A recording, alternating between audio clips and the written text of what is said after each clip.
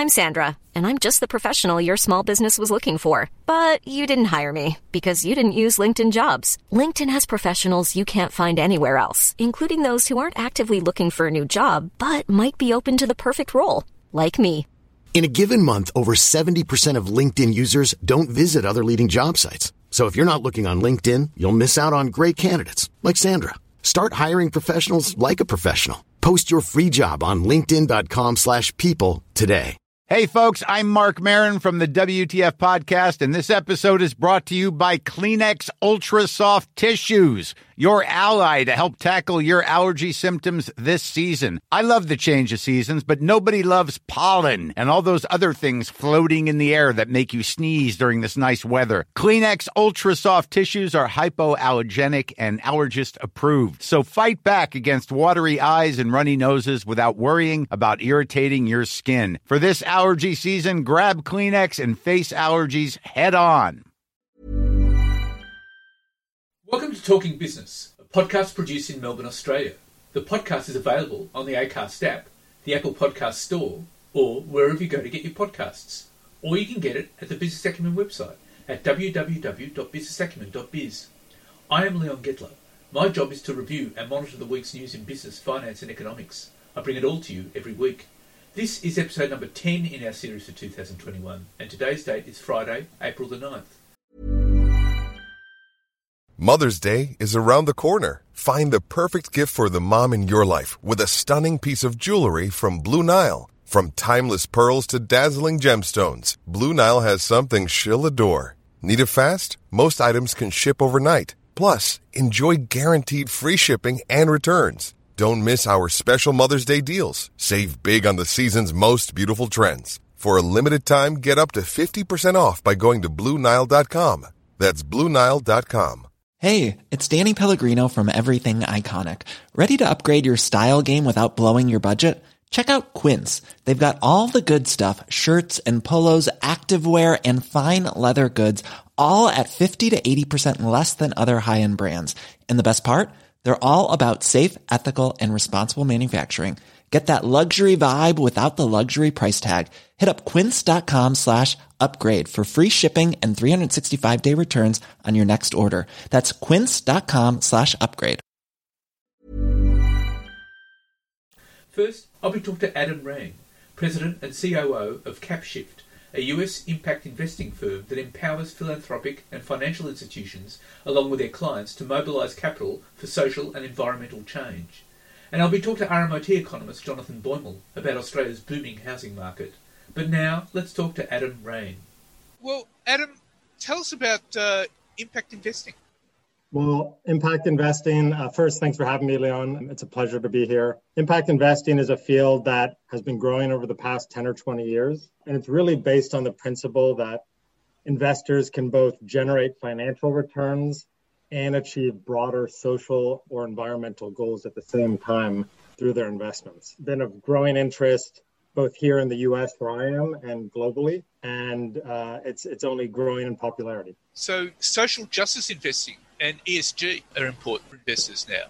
Yeah, and I think, roughly the market has split into two camps. I'd say one is the broader set of public market investors investing in the largest companies in the world, saying, hey, it's important to us not to just look at their financial forecast, but to look at ESG, environmental, social, and governance principles more deeply, both because those factors can be long-term risks for the company or just because it's the right thing to do. There's a separate group of investors that are more focused on private markets, investing in venture capital and private equity, in microfinance and small business lending, saying, it's really investing in small businesses or in growing businesses that you can really change the world.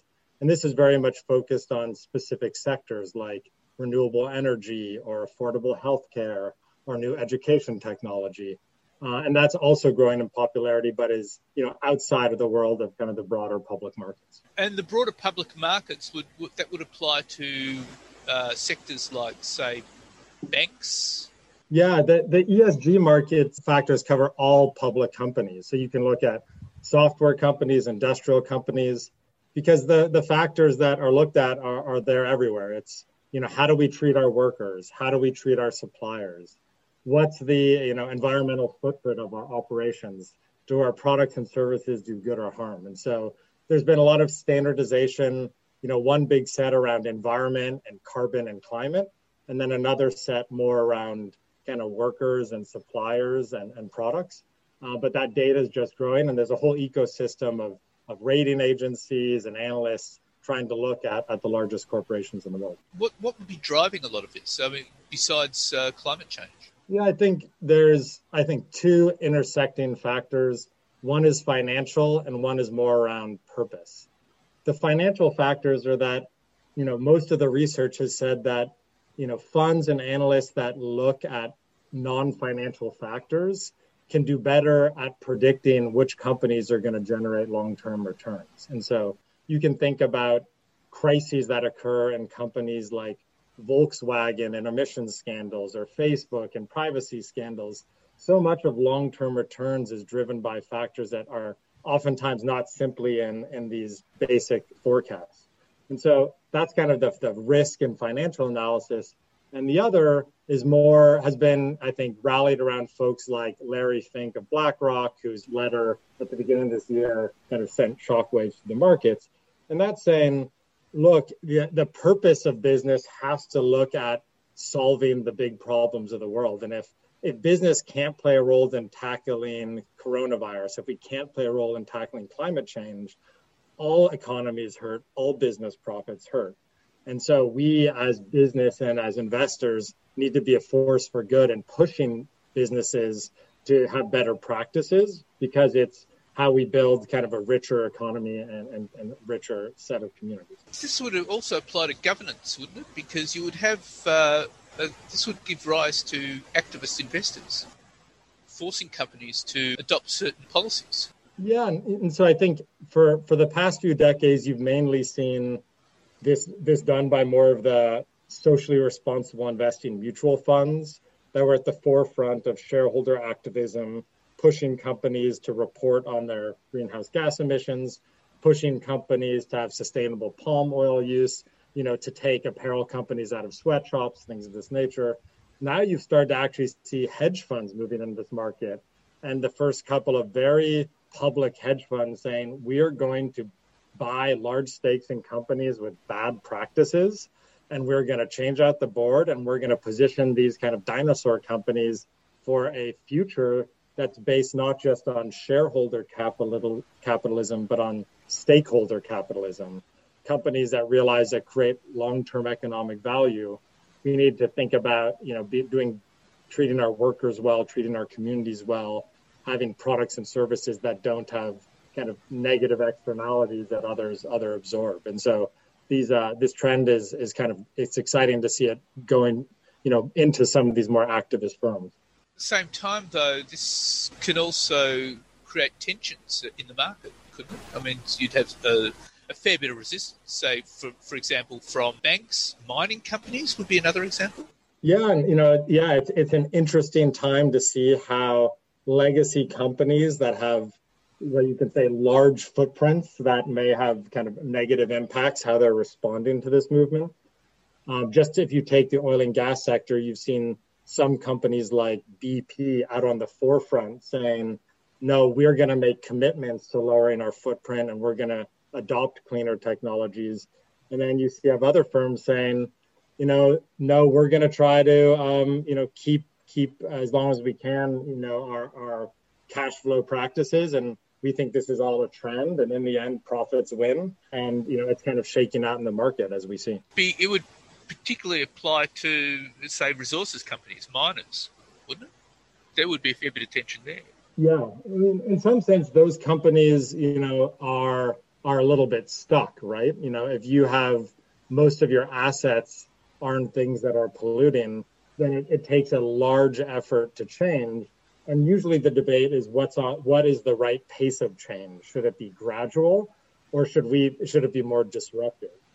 I think at the same time, there's a lot of excitement, not just on kind of the old, more polluting companies, if you want to generalize, but just on the broader set of middle market, companies out there, and saying, what role do stronger ESG practices play in these businesses? Do they pay attention to social justice in their hiring practices and benefits policies? How much transparency do they have in their suppliers and whether there's human rights abuses there? And is this something that companies pay active attention to or largely ignore? And, the firm CapShift that I help lead, we're working with those investors at the forefront of this movement of saying this is important to us.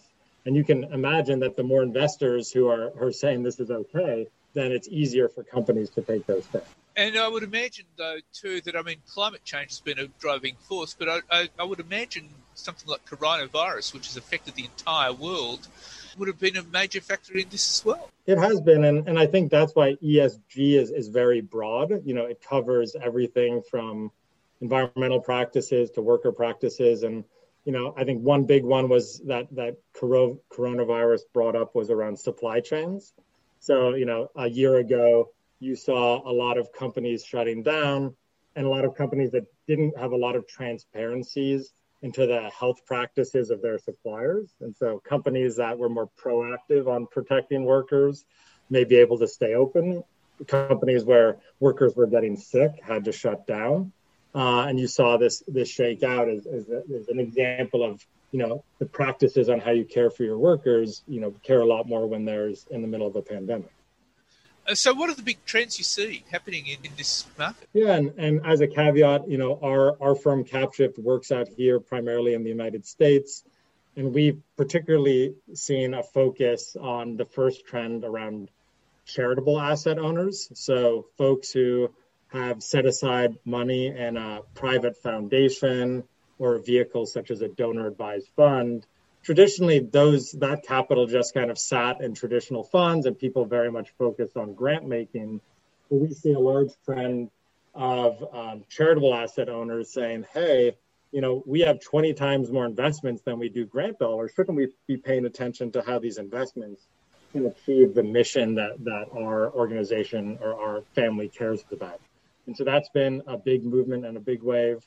And, a number that shocks me is that just in the U.S. alone, there's over $1 trillion of charitable assets sitting in investment vehicles. The second trend that we've seen, again, driven by events here in the U.S., has been a greater focus on diversity, equity, and inclusion and racial justice as a focus of investors and a focus of companies. This has particularly been prevalent over the past year. And you see a lot of workers asking around, what are the practices of management teams? What are the practices of workers?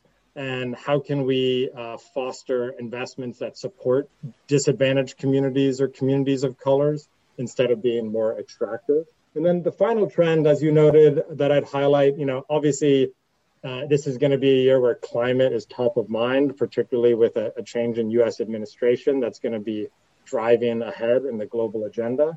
But one area that historically had not been looked at as much is climate resiliency and how prepared are businesses to volatile weather, changing weather patterns, changing migration patterns, droughts, floods. And we started to see the first funds pop up that really have adaptation and resiliency as a thesis, well beyond kind of the traditional work around renewable energy, forestation, and agriculture. Well, that's all fascinating, Adam. And look, thank you very much for your time. No, thank you. And now let's talk to RMIT economist Jonathan Boimel. Jonathan Boimel, house prices have been racing ahead. Cutting interest rates, according to the RBA, has actually put a rocket under house prices. Yeah, absolutely. I mean, since the trough in September, dwelling values across Australia's 5 largest capital cities have climbed by about 6%. So that puts house prices about 3 to 4% above the pre-COVID-19 levels. And clearance rates are running hot. So, last weekend, Sydney's clearance rate was over 90%. Melbourne's clearance rate was 80%. And of course, this gives rise to concern that there'll be continued growth in housing prices. And as you suggested, one of the major drivers is is record low interest rates, certainly record low 3-year home loan rates. The RBA's yield curve control policy has kept 3-year interest rates fixed at 0.1%. The RBA also has that 3-year term funding facility, which allows banks to borrow at a cost of only 0.1% annually. The yield control policy will remain, that term funding facility will expire in a couple of months' time, but definitely this sets a foundation for continued house price growth. And it's also raising issues about household debt. Yeah, absolutely. I think, something that's noticeable is that what's driving this growth is the owner-occupier market. And that, of course, gives rise to real concerns about debt and the implications that may have in case of a downturn and the impact of a wealth effect on consumer spending. So the RBA is conscious of this growth, and I would expect that they'll take some steps to hose down the housing market in the months ahead. But surely they seem to have left that up to APRA. Yeah, absolutely. Look, there are a number of things that can be done. Putting a limit on the percentage of high loan to value loans, getting some mandated percentage of lower loan to value loans, putting higher interest rate buffers imposed on borrowers, greater scrutiny on income and expenditure, and so on. But the last time APRA did this, when they put these lending restrictions on banks, looking back to 2014-15 and then 16-17, this was very much in response to the rising prices that were driven by investors. In this case, the upward cycle is being driven by owner-occupiers, because we're actually seeing that the rental market is softening. So there are different considerations here. But you would expect that there will be some lending restrictions reimposed, let's say by the end of the year. I mean, that last year and the year before, APRA removed the requirements that lenders use a minimum interest rate of 7% to assess the borrower's capacity to repay. Also, last year, the RBA signalled it would loosen its credit lines to commercial banks, a reduction in the 3-year funding facility rate at the end of last year. So again, as I said before, they can borrow up to 180 billion at 0.1%. So we've got a very loose monetary environment, and that has certainly supported record low 3-year home loan rates. And that has an impact on the owner-occupier market. And I certainly see, there are measures overseas, like New Zealand's implemented restrictions on owner-occupier loans with less than a 20% deposit and investor loans with less than 40%.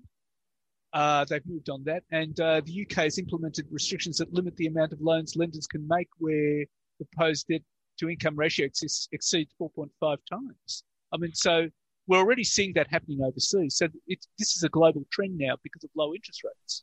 Absolutely. And we would expect to see some of these policy levers being implemented in Australia probably by the end of the year, because the fact is that we're unlikely to see an increase in official interest rates. I mean, the jobless rate is still around 6%.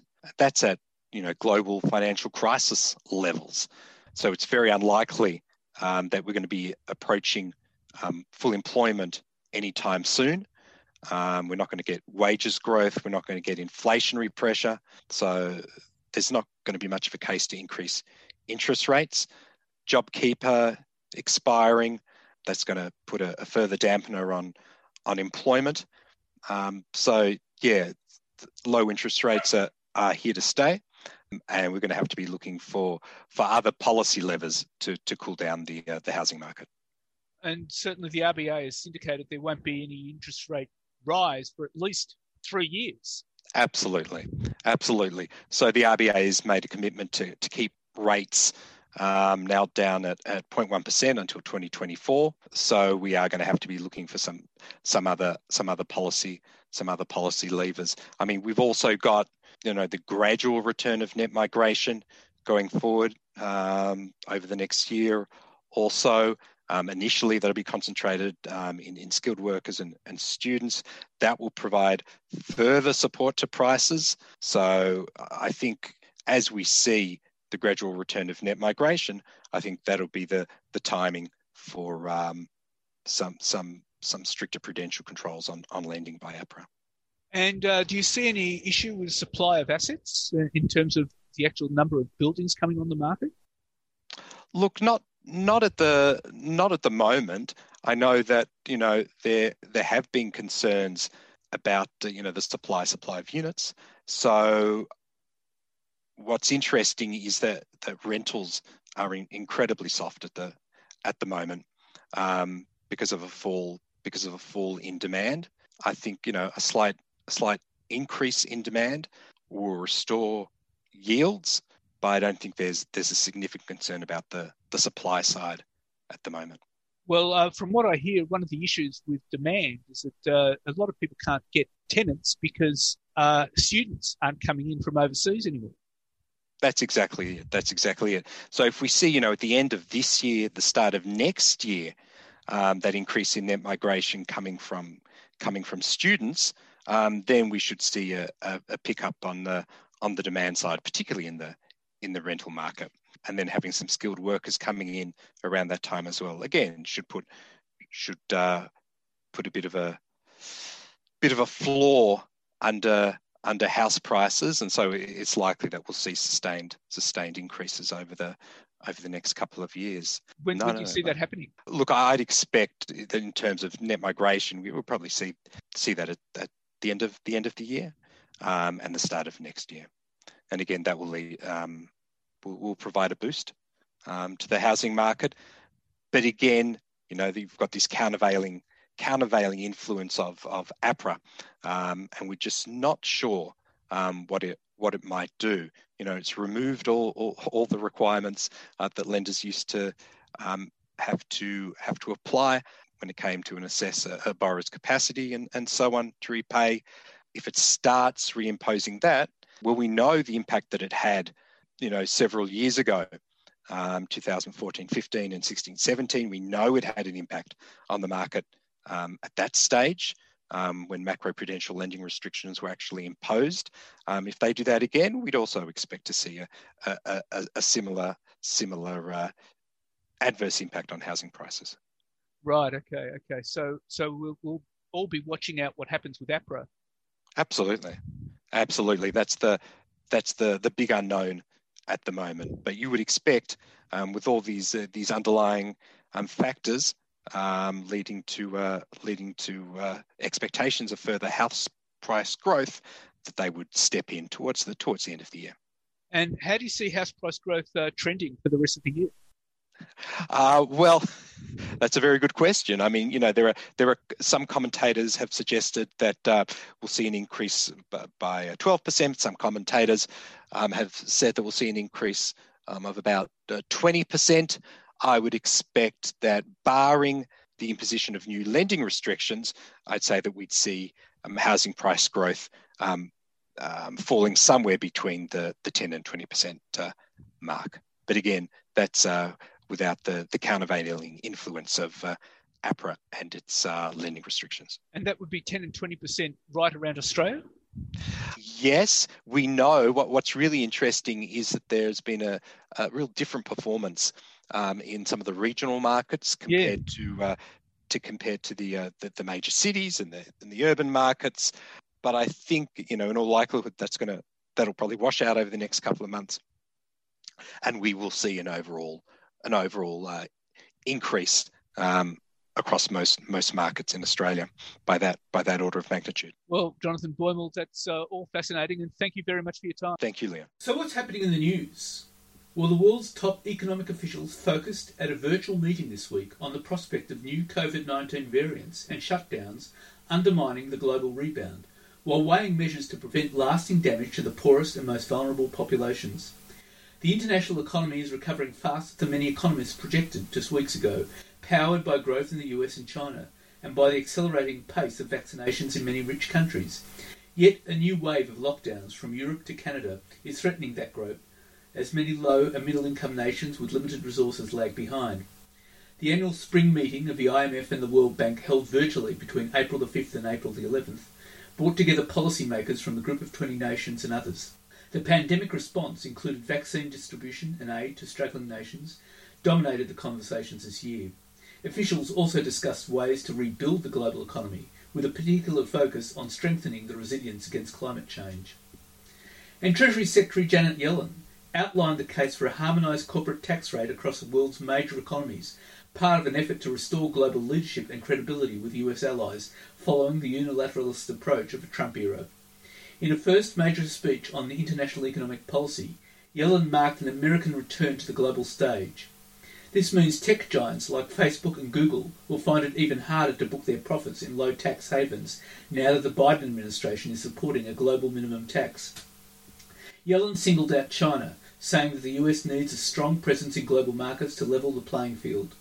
The Biden administration tax proposal also marks a US return to years-long talks led by the Organisation for Economic Cooperation and Development with about 140 countries to develop a global agreement on minimum levies. But participants haven't yet reached a deal, and while most involved support the idea of a global minimum tax, the negotiations also include a potential accord on digital taxation that has been blocked by long-standing disagreements over how to approach the issue. The new multilateral approach begins with the US taking a leading role in working globally to find an appropriate minimum corporate tax, one of the revenue-raising proposals in President Joe Biden's $2.5 trillion package on infrastructure and other spending released last week. Yellen wants to halt what she described as an international race to the bottom by countries competing to lure corporations with lower taxes.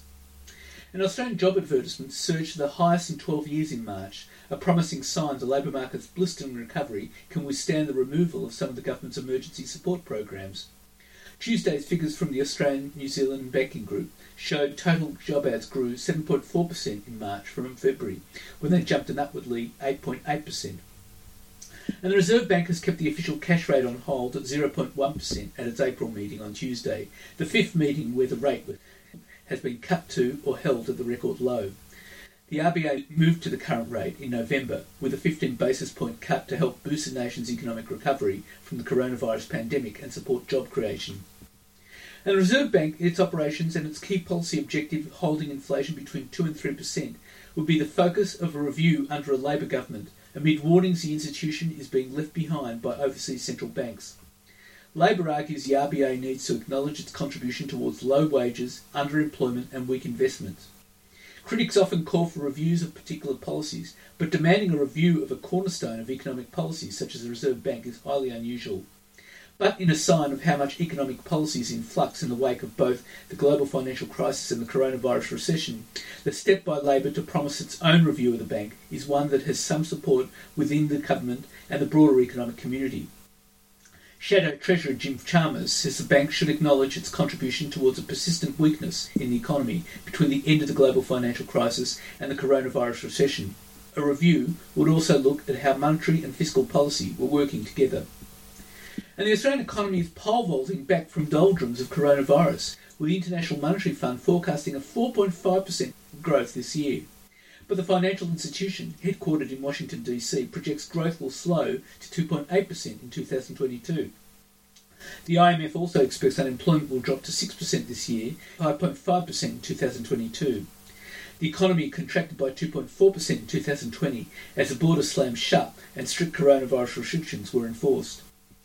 And the tech sector's engagement with the federal government may nosedive thanks to former Attorney General Christian Porter's appointment to the portfolio, with industry leaders saying they believe he would be unwelcome by some at events, particularly women, and organisations would have to bargain with themselves about accepting government funding. Mr Porter was moved to the Industry, Science and Technology portfolio as part of a cabinet reshuffle. Peter Dutton has picked up the Defence Ministry and Karen Andrews has moved from the Technology portfolio to Home Affairs. While Mr Porter has been accused of raping a young woman 33 years ago when they were teenagers, which he denies. Beyond the allegations surrounding Mr. Porter, which are now the subject of a defamation action against the ABC, the industry has also been critical of his lack of experience in the sector, saying it demonstrates the low priority the coalition puts on industry, science and technology. And Mr. Porter would be preoccupied with other things, like the defamation action against the ABC, the likelihood that he will lose his seat at Pearce in light of the latest news poll, what he will do after he quits politics, and the decision as to when he will quit. And Sanjeev Gupta's Whyalla Steelworks could be sold off or forced to seek a government bailout to avoid closure if a new court action instigated by Switzerland's Credit Suisse to wind up the 56-year-old South Australian manufacturing plant is successful. Citibank's London branch filed an application on Tuesday for winding up in insolvency in the New South Wales Supreme Court against GFG Alliance's One Steel Manufacturing, which operates Whyalla Steelworks, and GFG's Tahmoor Coal.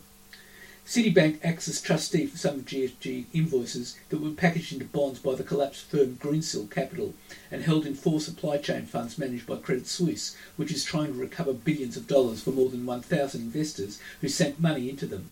The aggressive move by Credit Suisse, which has taken similar legal action against GFG's Liberty Commodities business in Britain, underlines the increasingly precarious financial footing of Mr. Gupta's GFG as it desperately races to refinance about $6 billion worth of funding that had previously been sourced from Greensill. GFG entities are coming under legal attack around the world as Credit Suisse launches wind-up motions in several countries to try to seize assets and resurrect its reputation following its association with 2 collapsed entities, Greensill and the US hedge fund Archegos, which had $13 billion of assets under management.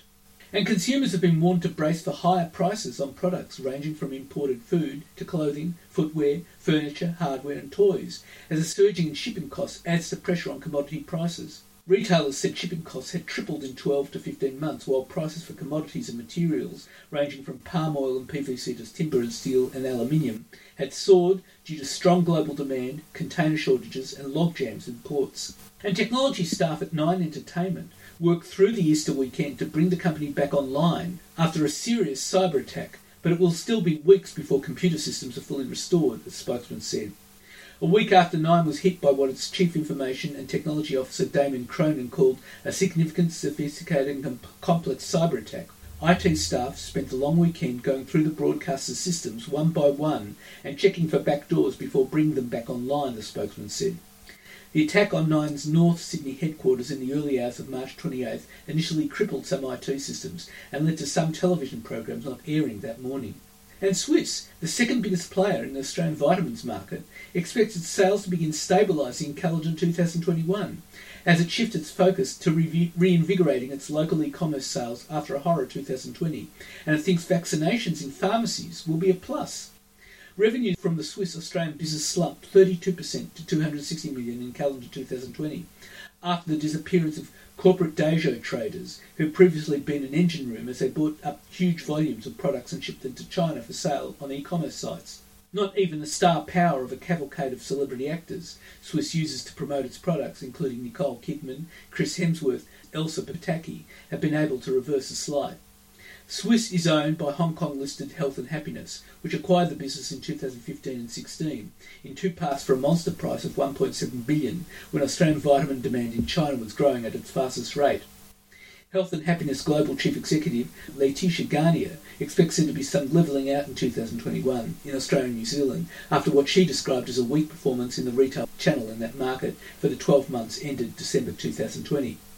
The company believes many people who simply have not been visiting pharmacies will make a return in the flesh for a vaccination, and the extra foot traffic is likely to be a plus on a range of levels. And prices for Australian carbon credits have surged more than 10% since January and may more than double by the end of the decade as companies leave the federal government in their wake and implement net zero emissions targets.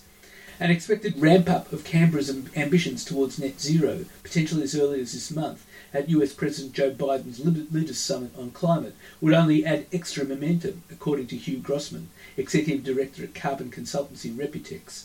Analysis released by Reputex on Wednesday finds prices reached $18.40 per tonne of CO2 at the end of March, up 11% since January the 1st, including a jump in February. Prices could increase to between $20 and $45 a tonne by 2030, it said. And Australia's iconic Sydney Opera House is poised to enter the Netflix era with a new streaming service launching on Tuesday that will feature a library of content including archive performances and live-streamed shows.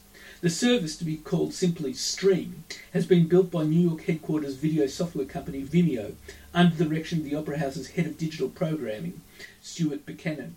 To promote the Opera House's new service, 4 free live streams will be available on April the 9th, 10th and 11th of a culturally diverse music collective, Barabawari, that's tomorrow in the Gadigal language, Australian singer-songwriter Jack River, and classical music whiz kids behind the Sydney Symphony Orchestra. Pay-per-view will range from $10 to $35. Stream will also kick off with a library of over 30 hours of programming across more than 45 films and other events. Digital attendees will be able to select from a mixture of free and pay-per-view options that will correspond with the Opera House's in-house and new online-only programming. Stream will also collaborate with international art centres around the world to stream overseas shows for Australian audiences.